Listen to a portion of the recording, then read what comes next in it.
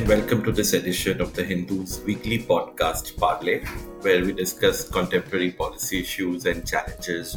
This is Vikas Dhoot, your host for the week. We are discussing the implementation of India's fuel pricing policy and the problems it throws up for consumers, oil marketing companies, and the broader economy. As we all know, after a 137-day break, since the government last cut excise duties on the eve of Deepavali last year. Retail prices over the last 8-9 days have been rising up again in several parts of the country now. They have crossed rupees 100 a litre mark again, while LPG cylinder prices have also been hiked by rupees 50. Of course, we know that a lot of this is because of the conflict in Ukraine, Russia escalating global crude prices. But there are, of course, question marks about India's pricing strategy for petroleum products, especially because India had officially adopted the reform of deregulating petroleum pricing quite a few years ago. And we have with us today to discuss this issue and the possible solutions to this knotty issue that we face in policymaking. We have with us to discuss this eminent economist Dr. D.K. Srivastav. He's the chief policy advisor at EY India, an ardent academic who was once a professor of economics at the Banaras Hindu University. He went on to become the director at Madras School of Economics, and he's a renowned expert in public finance and fiscal policy. Has worked with several of India's finance commissions and was even a member of the 12th Finance Commission. He's also been associated with several committees set up by central and state governments as well as the Reserve Bank of India, including he was the head of the Committee on Fiscal Statistics set up by the National Statistical Commission in 2017. Dr. Srivastav is accompanied by Dr. S.V. Sharma, a former advisor for the petroleum sector at the erstwhile Planning Commission. Dr. Sharma, an IIT Bombay alumnus, has worked extensively on India's energy challenges, energy economics, and of course, the dynamics of fuel pricing. And he has also steered several attempts in recent decades to manage India's energy transition from excessive dependence on imported oil and gas resources. He played a key role in setting up Petronet LNG, which now accounts for 45% of the country's LNG supplies, and has also helped estimate India's carbon emissions position and the sustainability for the COP15 summit in 2009, as well as the COP21 summit at Paris deal with climate change. Let me begin by welcoming both of you to the parlay and agreeing to share time so that our listeners can glean from your insights. Welcome, sir. Thank you, Vikas. And before we go into the present challenge and the future challenges the current policy situation poses for India, may I request you, Dr. Sharma, to give us some glimpse of how India's fuel pricing regime has evolved in recent years, culminating in the so-called deregulated pricing regime. Dr. Sharma.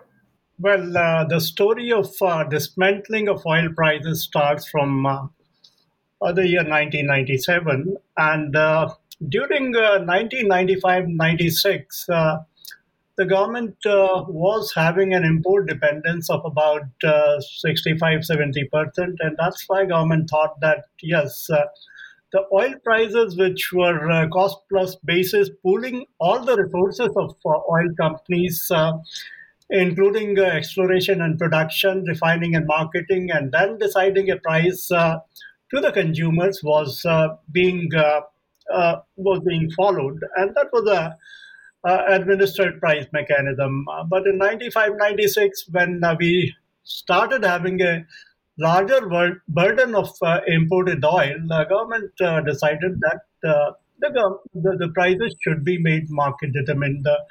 The fuel prices, petrol, diesel, and all other prices should be made market determined. And accordingly, government set up a Nirmal Singh committee report, which gave its recommendations in late 1996.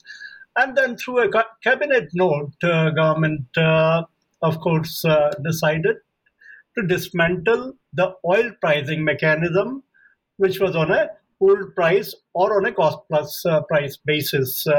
Now, from 1997 onward to 2002 March, the decision was taken that the dismantling should move at 75% in the first year, then 78.5% in the second year, 82.5% in third year, and about 87% of crude oil prices in fourth year, and then ultimately going down to the 100% by 1st April of 2002.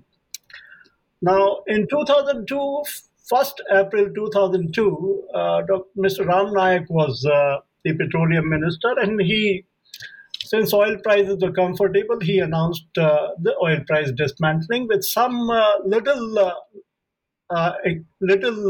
subsidies which were being given on transport and of course in the northeast region they were restored, and rest other prices were dismantled. Now till 2004 mid, things went on quite well, but then from 2004 onward, oil prices started moving up. And the new government came to the center, and the Congress government, when they saw that the oil prices are going up and the consumers would get impacted, they restored back to the cost plus basis mechanism. Now, 2004, 2005, the average price was somewhere close to about $48. 2006, it was around $69. 2007, it was around 80, $89. And then, of course, 2008 prices peaked at $143. But of course, the average price for 2008 was somewhere around $69 put together. Now, this was the kind of mechanism which was happening. Then 2009 again, prices moved up to $89 per barrel average, and then 9 to 2014 they were hovering between $114, $120 to about $100 per barrel. So that's where the government had taken a decision not to pass on all the price burden to the consumer. And again, I mean, the Congress government at that point in time decided to subsidize the product prices, especially the transport fuel prices, both petrol, diesel, as well as the LPG and kerosene, through a mechanism called provision of under recoveries, where under recoveries to be given to the oil marketing companies on the under recovered price of LPG, kerosene, diesel, and petrol. Now, how this mechanism was being followed, that whatever price upstream companies were getting, which was, let's say, the market price was $110, but upstream companies were restricted to, let's say, about $48, and the balance was to go in the pool mechanism to compensate the prices. Besides that, till 2008, 9, 10, government had given 1,42,203 crores of money to compensate the lower prices in terms of oil bonds. But beyond that, government from 2009-10 onward, government had provided the cash subsidies to the oil companies who were bearing under recovery. So that was the mechanism which was being followed till 2014, 15, 2015. Of course, the oil prices again came down. They came down to about $50 per barrel, and it was a happy situation for the current government. And they again started implementing the market price mechanism. And yes, the prices remained at a low level of $50 to $60 per barrel on an average basis. And yes, the market price mechanism could be developed could be created much easily without giving much more discomfort to the consumers of high prices to start with. But again, I mean, the high prices are currently, which is, let us say, petrol, diesel, which is running between 80, 90, 100, is largely due to two factors. One is, of course, the higher level of excise on the transport fuel, which also leads to the effect on the VAT collection, and that makes the prices further higher. Besides, also that the rupee has depreciated a lot, and of course, the import share has gone from 70% to about 86, 87%, and these are the factors which are leading to a high oil price situation. And of course, the recent phenomena, which is post COVID, the OPEC countries have not released production quota what they were to release, because currently the production levels are still at around 98, 99, 98 million barrels per day, while their production capacities in 2019-20 were close to about 101 million barrels per day. Of course, the recent crisis that's Ukraine and Russia, that's of course, let's hope that it gets over and it remains a short term crisis and the prices come down.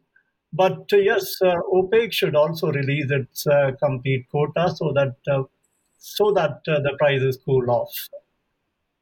Thank you. I think these are some of the areas which come to my mind when coming to the administered price. I mean, transfer coming from administered price mechanism to the market price mechanism. The good thing about the bold implementation of reforms of the market price mechanism is that whatever LPG, kerosene, or even diesel, where the large scale diversion used to take place, and currently the subsidies being channelized through direct benefit transfer have made it possible for the government to restrict the diversion and the black marketing of fuel to almost zero level. So that's one of the very positive aspect of dismantling the oil prices and also making it market price determined. But of course, the excise issue is one of the area which is debatable. Thank you.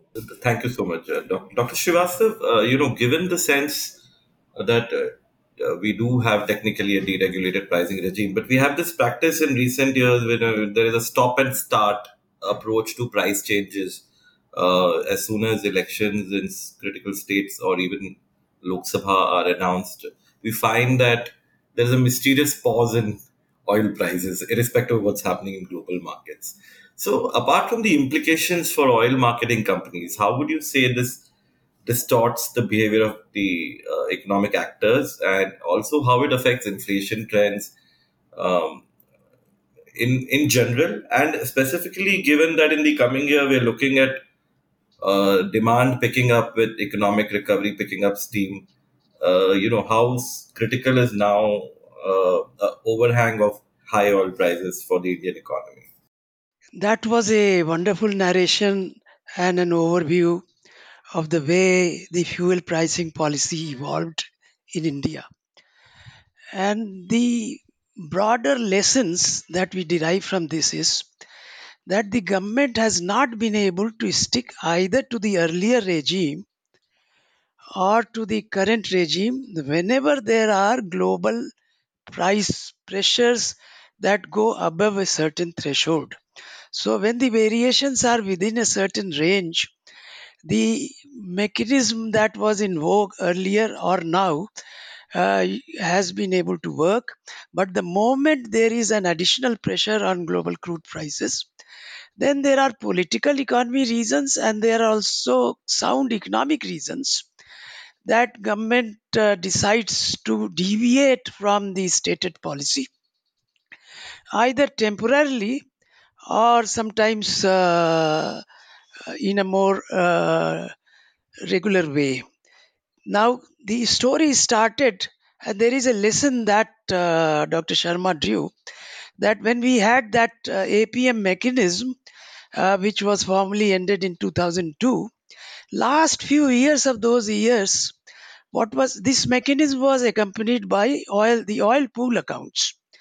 And the idea was that we will regulate the price, stabilize the price so that consumers as well as industrial users would be exposed to a stable price regime, which would be best to give the investment decisions, signal the investment decisions that would be optimal. But the oil pool accounts in the late 90s started to develop big deficits because the deficits, the to fill up the deficits, the corresponding transfer from the exchequer was not getting done. And at that time, apart from the various committees that were mentioned, I recall that there was a Ministry of Finance sponsored study on estimation of direct and indirect subsidies or explicit and implicit subsidies that was conducted by the National Institute of Public Finance and Policy. I recall this because I headed the team that conducted this. A discussion paper was presented on this and it was presented to Parliament. And there was a decision that most of the implicit subsidies we would reduce in volume because there were lots of market price related distortions that were coming out and the government was not able to recover the cost of publicly provided uh, private goods. And petroleum prices also being a private good, we had recommended in that parliamentary paper also that we should go for a de-administered pricing regime. But even as it was introduced, as mentioned by Dr. Sharma, it was partial to begin with. And again, there was a deviation as soon as global prices started to rise. So the issue is that when global prices cross a threshold, we give up. Right now, we say temporarily, but sometimes when it doesn't work, we have to really revisit this entire issue because the Indian economy has become very vulnerable to global crude price pressures. And you had asked a question about the adverse impact on inflation, the adverse impact on growth. In fact, the global crude prices, when if they are passed on fully to the consumers and industrial users, will generate major economic effects. Right now, high retail price inflation will generate an income effect which leads to a subdued consumption expenditure recovery. This is our present problem which is arising because of this pressure on retail price, and this has an income effect. So right now, after COVID, the economy has not been able to recover fully and investment has not taken off because of the fact that private final consumption expenditure has not fully recovered, and there is a very strong adverse income effect. So consumption expenditure is not taking up, but also there is cost escalation, and industrial investment has also not taken off. So the two things have combined, and this is having an adverse impact on inflation and also on growth. So government is now faced with a very serious problem. If it allows this effect to be passed on fully, then the economic recovery after COVID will take more time because it has to allow the consumption expenditure also to recover to pre-COVID levels. And if it does not do so, then there are obviously very serious fiscal costs. And so the issue now is who is going to bear the burden of this costs that are going to be carried forward. Would it be central government? Would it be state governments? Because if some of the price increase has to be absorbed by them, then they will have to bear a fiscal cost of this. And if it is fully passed on, then there would be adverse growth effects on the economy. So the issue is very critical. It is also long term because we are not able to manage a meaningful de-administered price over the long period of time. And we make again and again short-term compromises. And there are these political economy reasons, and there is this economic cycle reason. And therefore, the question now is open again. And where do we go from here? So let me stop there and let us carry this discussion forward. Just to take that thought forward, so in the short term, the solution could be, of course, only way out possibly could be a reduction in excise duties or taxes, which, like you said, will have a fiscal cost. But given that the government has had fairly healthy direct tax revenues this year, and overall tax revenues are also fairly healthy, do you think there is some room for at least some excise duty reduction? I would say that yes, there is a in the short run in taking this FY22 revised estimates and FY23 prospects slightly better than budget estimates. Direct taxes buoyancy and growth rate that is expected does provide a certain fiscal legroom which can absorb a to some extent a reduction in excise duty on petroleum products, which would be one option that should be explored. Alongside, central government and state governments should come together because there is this kind of buoyancy also with the state VAT on petroleum products. And if they can coordinate their decisions and balance the burden of adjustment amongst them, then I think there is a certain legroom available to absorb some of the cost that is arising. But this is true only for the current period. If you look at slightly longer term history and go back to 18, 19, 19, 20, even before we came to COVID, the reforms on corporate income tax and the expected reform on personal income tax and the GST reforms all proved to be uh, having had a revenue adverse impact, and therefore the overall capacity of the central government to absorb any increase in global crude prices had become limited before we hit the COVID threshold. As such, you will find that GST is still not revenue neutral. Corporate income tax is still not fully recovered. And if investment does not take place, then it does not have that kind of longer term expected growth or buoyancy. So, in the short run, I would agree that there is a certain legroom. Let us take recourse to that. But I think we have to recognize that the tax GDP ratio, particularly of the central government after CIT reform and GST, has not touched the old peak levels. And therefore, we continue to live with important constraints.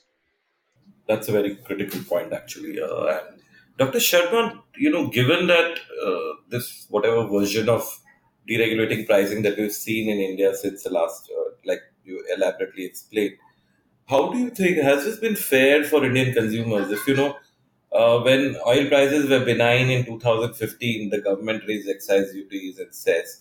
And at that time, if you remember, Oil Minister Dharmendra Pradhan had said in an interview to us, in fact, he said that this was to protect consumers from a negative shock when oil prices rise. So is it? And we've not really seen when prices globally fall. We've not really seen that translating into rate cuts for consumers on the retail level. So is it therefore correct to say that Indian consumers have not really seen the benefits of the downside of oil prices, but have continued to sort of pay these high prices despite a so-called deregulated regime? Dr. Srivastava said two, three things. One is what is your take on economy and economic growth? And if you really want to contain the inflation and also have a healthy economic growth, and the diesel and the fuels being the ultimate engine to the economic growth, you have to have somewhat affordable prices which economy can absorb and grow accordingly. So that's one part. Now, I'll just give you a few numbers. Either you have a healthy revenue generation or you give a fillip to economy through lower prices. So the governments have to choose between these two. And yes, one has to take a call on that. Now, I have a table in front of me where contribution to petroleum sector to exchequer in 2014-15 when the government came into power, it was the total contribution to the central exchequer was 1,72,065 crores. Now this in 2020-21 went up to 4,53,812 crores. So there is an addition of about 3 lakh crores. And now this is largely come due to enhancing the excise.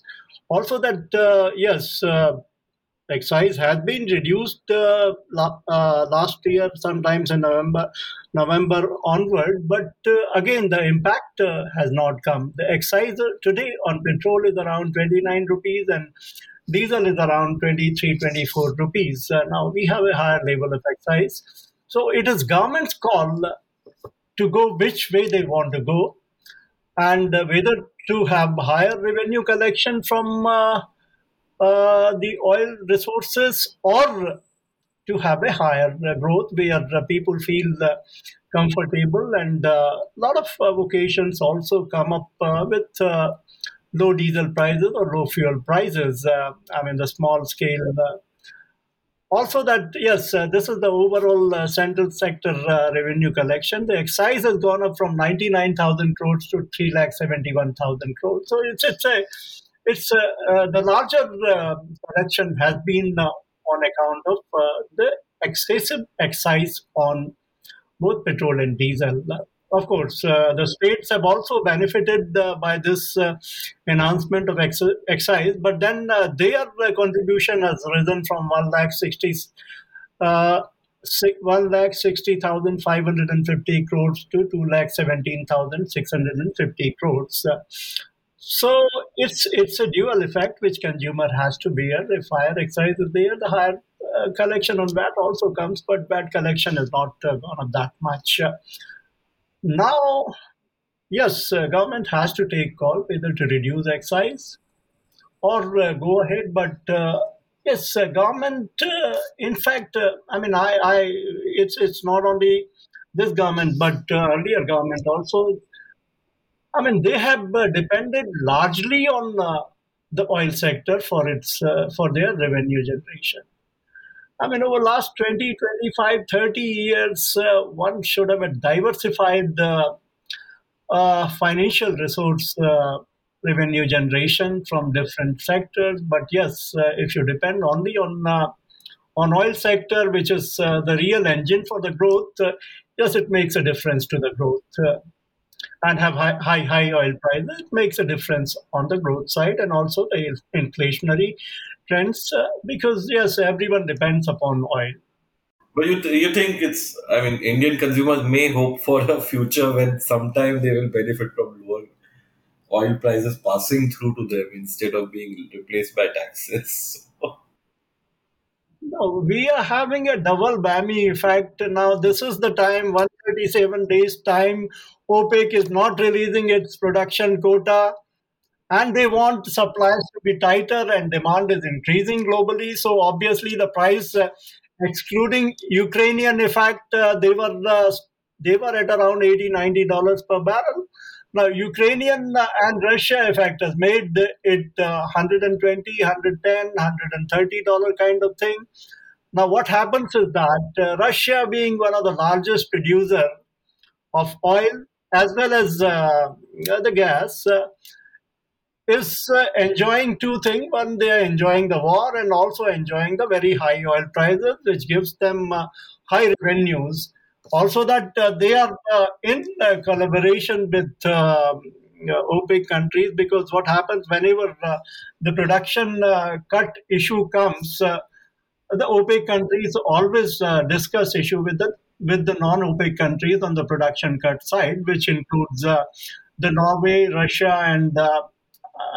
and Russia, because these are the large producer exporter countries. So put together, I mean, they agree for the production cuts, and yes, if you have a production cut. Certainly, I mean, if you have tight supply, the oil prices are bound to increase in increasing demand situation.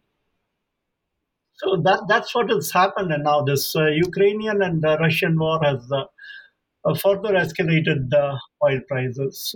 But I believe that yes, in a couple of months, 1 or 2 months, they should come back to around $70.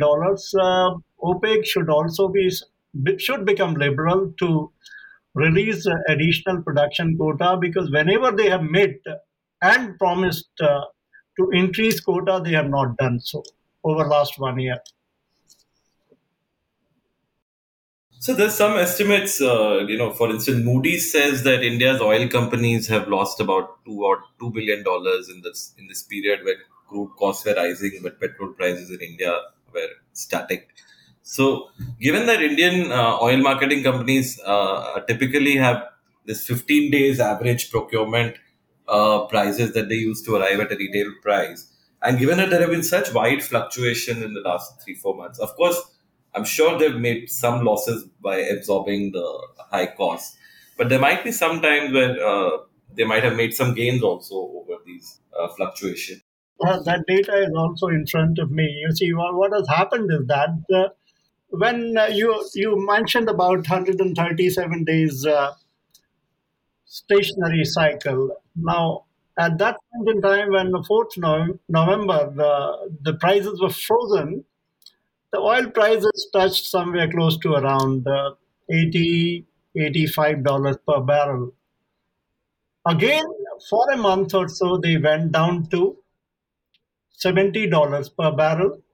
And then escalation and rumors of Ukrainian and Russian war further increased it up to $90 per barrel, $95 per barrel. And when the war started, they went up to 110, 120, and 130.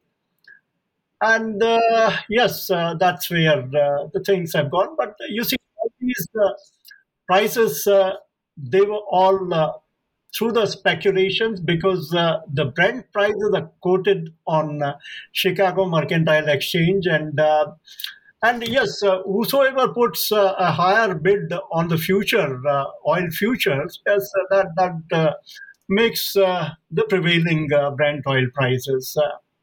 Now that is happening. People are having money in their pockets, so they are putting in higher quotes on the oil future, and that's how I mean the prices. And number of times, what happens is that the producers also put in their money on such futures. Either they do it directly, or they do it through their bankers, financial agencies, and all. But again, I mean, because it benefits them, and yes, the importers do get impacted to a large extent. Now, you see, now this 4 month cycle between November, December, January, and February, where we have seen oil prices moving up from $70 per barrel to $130 per barrel. The first cycle, I mean, the Q3 part, November and December, that makes, of course, October, November, and December. That time, the uh, oil oil prices averaged was somewhere close to about $79 per barrel or so. And now the new cycle, the Q4 cycle, today, of course, we are almost completing 3 month cycle. This year, the oil price would be averaging over and above $100 per barrel. It could be somewhere close to 105 to $110 per $105 per barrel or so. Now, if companies are working their pricing on $90 per barrel basis, obviously, in the first cycle of this 4 months, they would have gained a little bit, but the second cycle they would have lost. Also, that the oil companies, because the inventory buildup is taking place, oil companies would have gained on refining margins. So these are some of the factors which really impact that. Yes, oil companies would have gained during low price period of first cycle of high prices, high and low prices, and then of course second cycle. So that balancing would be there. But some gains on refining margins, though it purely goes to the company's account, they perhaps would be sharing also that I believe that government would be working out some mechanism where they would support the oil companies in some way through some kind of uh, some kind of uh, under recoveries being paid from different sources. Of course, I don't know. I mean, how the government is going to compensate oil companies, but yes, there should be some mechanism being worked out by the government where they can compensate the oil companies to some extent. Now, $2 billion normally for oil companies, where the under recoveries in 2012-13 used to be 1,68,000 crores. So $2 billion shock is not a big shock for the government as far as the economy is concerned. So that's the way things are. Fair enough, sir. So, Dr. Srivastav, this point that Dr. Sharma raised, that we should figure out also some mechanism to pay the oil marketing companies for any external losses they face because of the pricing pressures. Uh, but the oil bonds, this government has been particularly critical of the oil bonds that were issued by the UPA, and even in one year by the Atal Bihari Vajpayee government. So, what to get your sense on what do you make of oil bonds? Whether they're an efficient way of dealing with this, or is there other a direct transfer from the fiscal pool is a smarter and quicker, cleaner way to do this? What's your take, sir? Well, obviously, the oil bonds are a very inefficient intervention because they only tend to postpone the problem.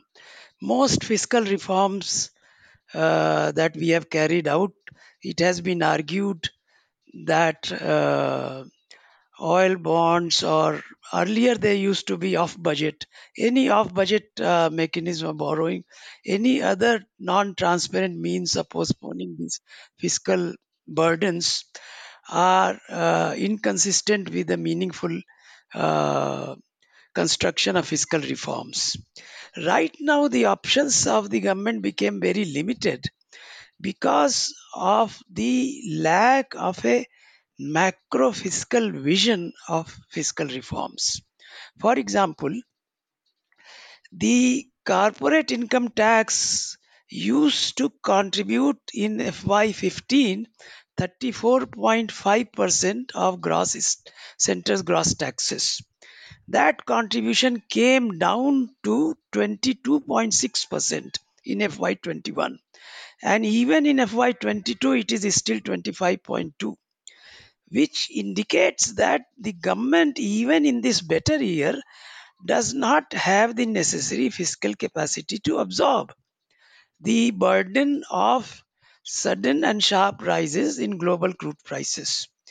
And this is so because the timing of fiscal reforms, the rate reduction that led to this massive erosion of growth and buoyancy in corporate income tax, has really tied the hands of the central government. And GST also has not helped because it is still not revenue neutral. So, as such, it is difficult to recommend that we should rely on oil bonds. I think we have to develop, and it is also very clear that from 2002 onwards, our strategy for dealing with the vulnerability of the Indian economy to global crude price rises on a trend basis, has not been that capacity has not been developed. So we actually have a myopic view. Then when it is sudden and sharp rise above trend, we develop some short term measures like these oil bonds and so on. But it has not been the case that, knowing fully well that the dependence of the Indian economy on imported crude oil has been rising. It is now close to 85%, above 85%. Global crude prices are rising, and our dependence are also rising. And there has not been any long term strategy to deal with this. So, all the time, we have short term and myopic measures, and our reforms are also not well coordinated. This is why we keep landing ourselves into such macro situations that are so adverse for growth and inflation. Even what was being assessed by Dr. Sharma, we were making calculations that if from an average of 75, if the average in FY23 settles to $100 dollars per barrel, the growth rate would fall by a margin of 70 basis points. Inflation would increase by a margin of 100 basis points, ceteris paribus. So these are major adverse macroeconomic effects soon after the deleterious impact of COVID 19. So we have failed to develop the necessary capacity and policy to cope with this well known trend of increasing dependence and increasing global prices on trend basis. We get lost in the short term volatility. Correct. Also, looking at the bigger picture implications of, the stop and start pricing approach, how does this, for instance, affect, uh, interest from global investors in the oil and gas sector, even for those who might be bidding for this investment of, say, BPCL.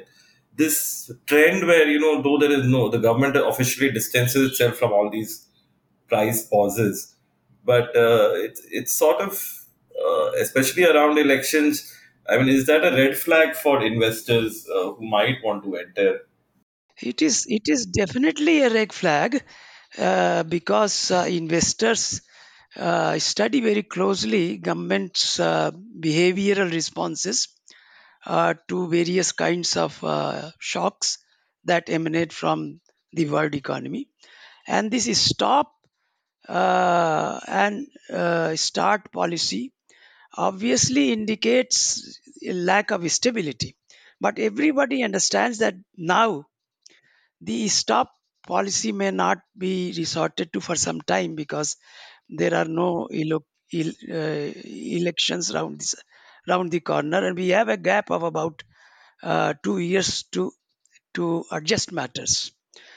But investors look at this, but they also look at the prospect of the Indian economy, and see their investment decisions are based on what is the capacity utilization ratio, is it increasing or not. Now, unless capacity utilization ratio increases to something like 75 to 80, new investment decisions kept will be postponed, and this cycle can only be revived by reviving consumption expenditure. So we have a vicious cycle for policymakers right now. So suppose we grant that the stop policy is over, we will now keep adjusting. Now, as we keep adjusting and prices become higher for industrial users and consumers, both cost escalation and adverse income effect will not allow capacity utilization ratio to improve, and therefore investment will remain weak. This is the macroeconomic dilemma that is there. And Unless the other taxes begin to show much better buoyancy, creating fiscal legroom for the government, I see this as a major medium term challenge for the policymakers. Dr. Sharma, you also believe have a strong view on how this practice affects valuations of companies like BPCL and Let me just give of my perspective as far as the stop and start policy of the government is concerned. Oil is, oil or energy, they're considered to be the essential commodities, and government doesn't want to really completely get this sector out of their hands because any supply disruption impacts the country's mobility and health of economy. So that's why government always wants to keep this sector in at least to some extent in their hands. And over last 6 7 years, if I compare between last 20 years and the last 6 7 years, stop and start policy and implementing oil sector reforms as far as the market price mechanism is concerned. If let's say in the previous regime we had uh, stop and start policy for petrol, diesel, kerosene, LPG. So if I say that 40, the 40%, it was something like 90%. The control was there in the government, and on the pricing was there. But for the last 5 6 6 7 years, as the prices have become comfortable, government had given yes freedom to the companies, accepting that they would have about something like 10 to 15% price stop and start kind of controls and all. Now, BPCL is a different issue. What is happening for BPCL is the disinvestment of BPCL. And now, BPCL is, to my mind, because I've handled BPCL for about 15, 20 years, and BPCL is one of the best managed company in the country. It's much better managed than any other corporate if you have a look at the profile of BPCL. Now, why it has not been able to disinvest it? Even government is talking about its disinvestment for last 2 years. I mean, to my understanding also, I mean, it's quite surprising that why BPCL's market valuation still remains at a price to earning ratio of 4.5. The best ever company in the country, the price to earning ratio of 4.5. They have given the best ever dividend, but yes, it market value doesn't go up. Even though its actual market value, given all the some 200 assets, would be more than. It can't be imagined. It could be more than 10 lakh, 15 lakh crores. One has to assess it in terms of the assets on the ground, land value, and the value of different refineries and the marketing installations.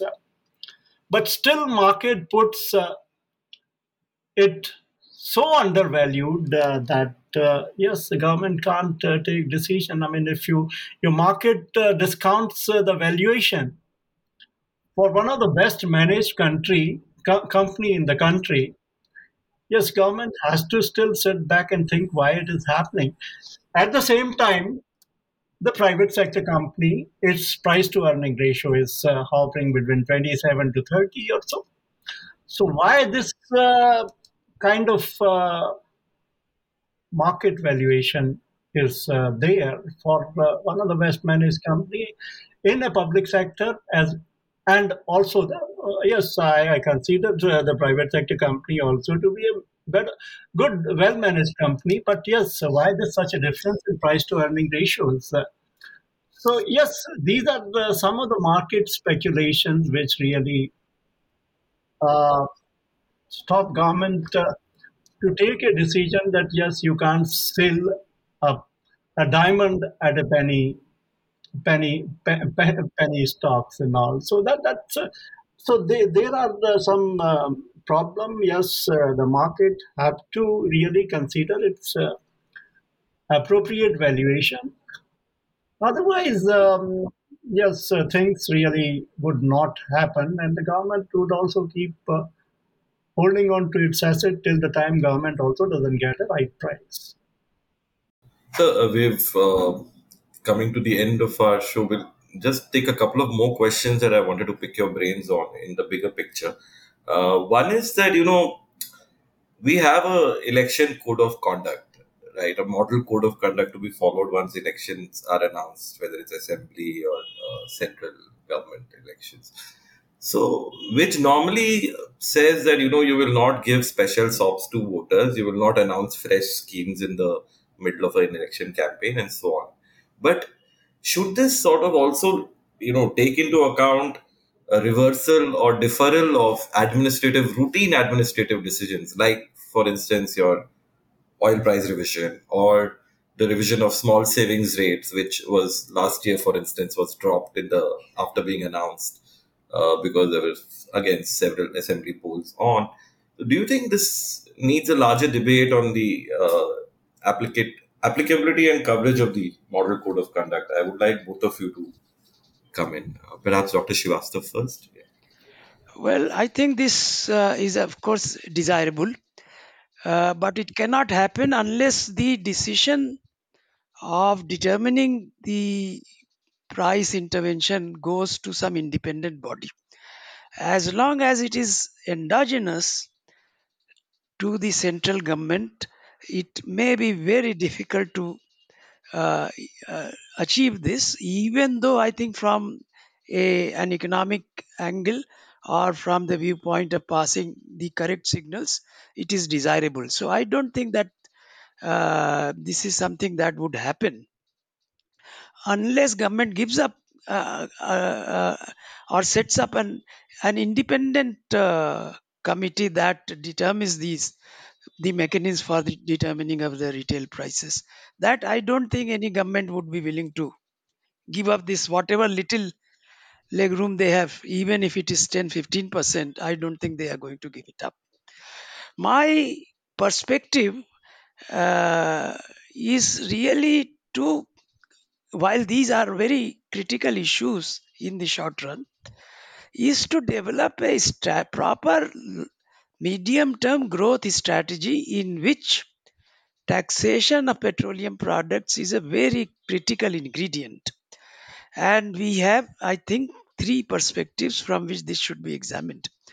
One is that petroleum products are also very highly polluting, and therefore we have a longer term trend of increasing tax burden on consumers as well as industrial users of petroleum products, which is justified on grounds of uh, taxation of polluting inputs and outputs.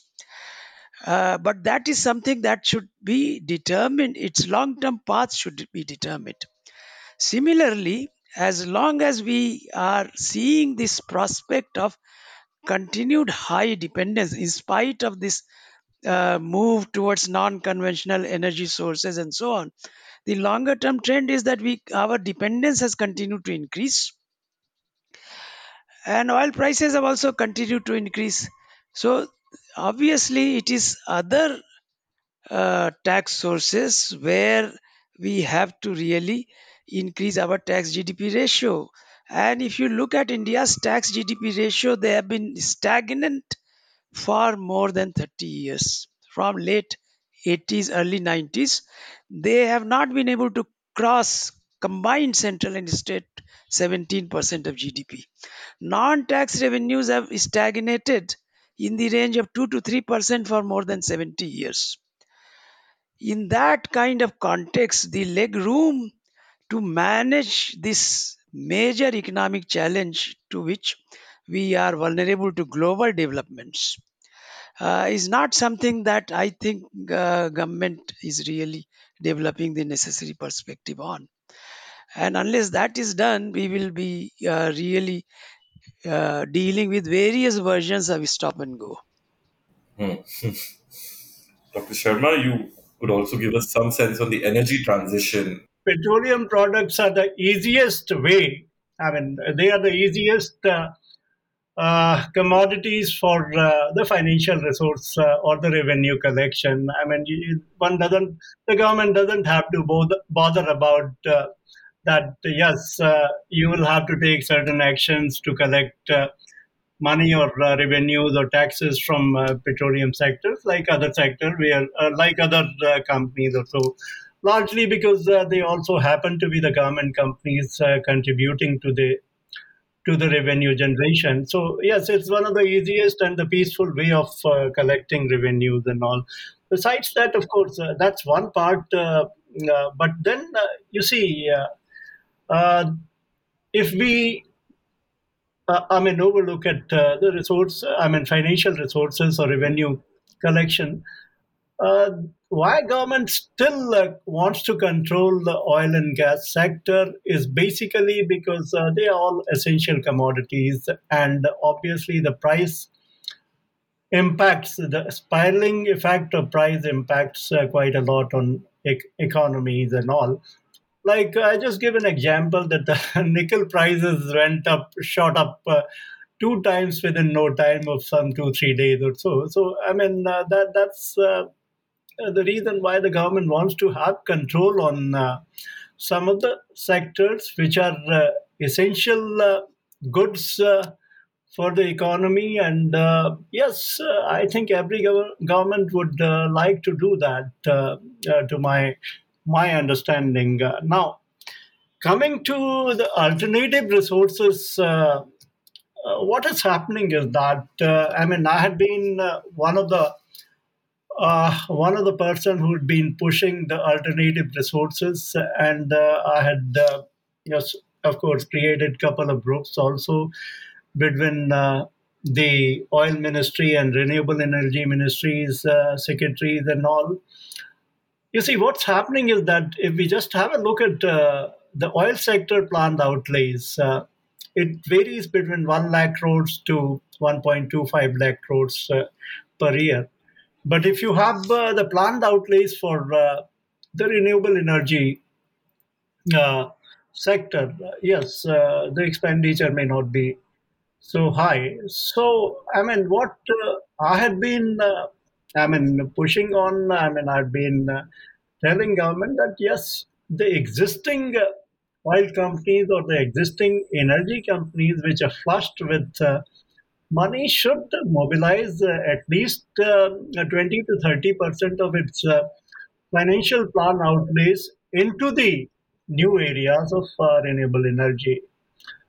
Yes, they are talking about it, but then the way uh, the the creation of renewable energy capacity buildup should happen. That has not happened.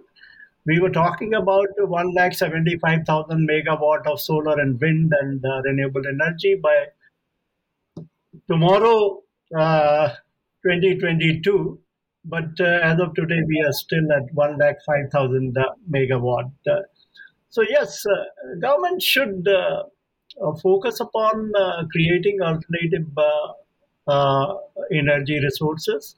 They should be higher plan outlay. They should be higher expenditure, because till such time government really pushes these companies, the companies would always remain in their original mode of the existing business activities. So that's an area where the people are talking about hydrogen, people are talking about biomethanization, biomass to ethanol, biomass to methane. But then the the providing policies are required, so that, and also the administrative mechanism is required, like biomass to energy. Now it's such a huge subject. There are number of ministries involved.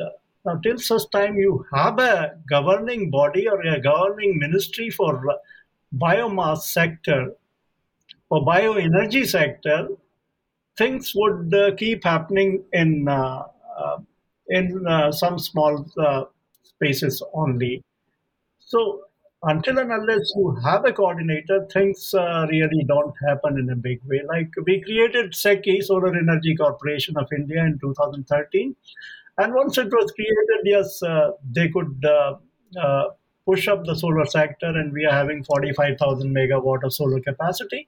So accordingly, I mean, the bioenergy government should create a bioenergy ministry also, so that yes, that takes up the issues, creates policies, and develops whatever resources are there to reduce import dependence. So this has been an enlightening chat for me, and I know this subject has layers within layers, and we can possibly go on speaking for hours. But I do certainly hope that our readers as well as listeners will relish the insights that you provided and the big picture perspective. Also, clearly, I think the consensus is that while we do resort to short-term techniques to deal with, price rise and the, we don't seem to have the bigger picture vision or the implementation plan to whether it's in terms of managing the macroeconomic dependence on oil and the revenue dependence on oil, or whether it's the diversification from oil to other critical energy sources. Though we hear a lot about them, I think what I'm gleaning from Dr. Sharma's point of view is that we seem to operate in silos and we often don't have this integrated energy approach that we possibly need in the longer term for greater macroeconomic stability. I really, really, again, want to appreciate the time that you've taken out and spared for us on this podcast. And I do hope to have both of you again, future editions of the Parlay and our other products. Thanks again so much, Dr. Srivastava, Dr. Sharma. Thank you. Thank you.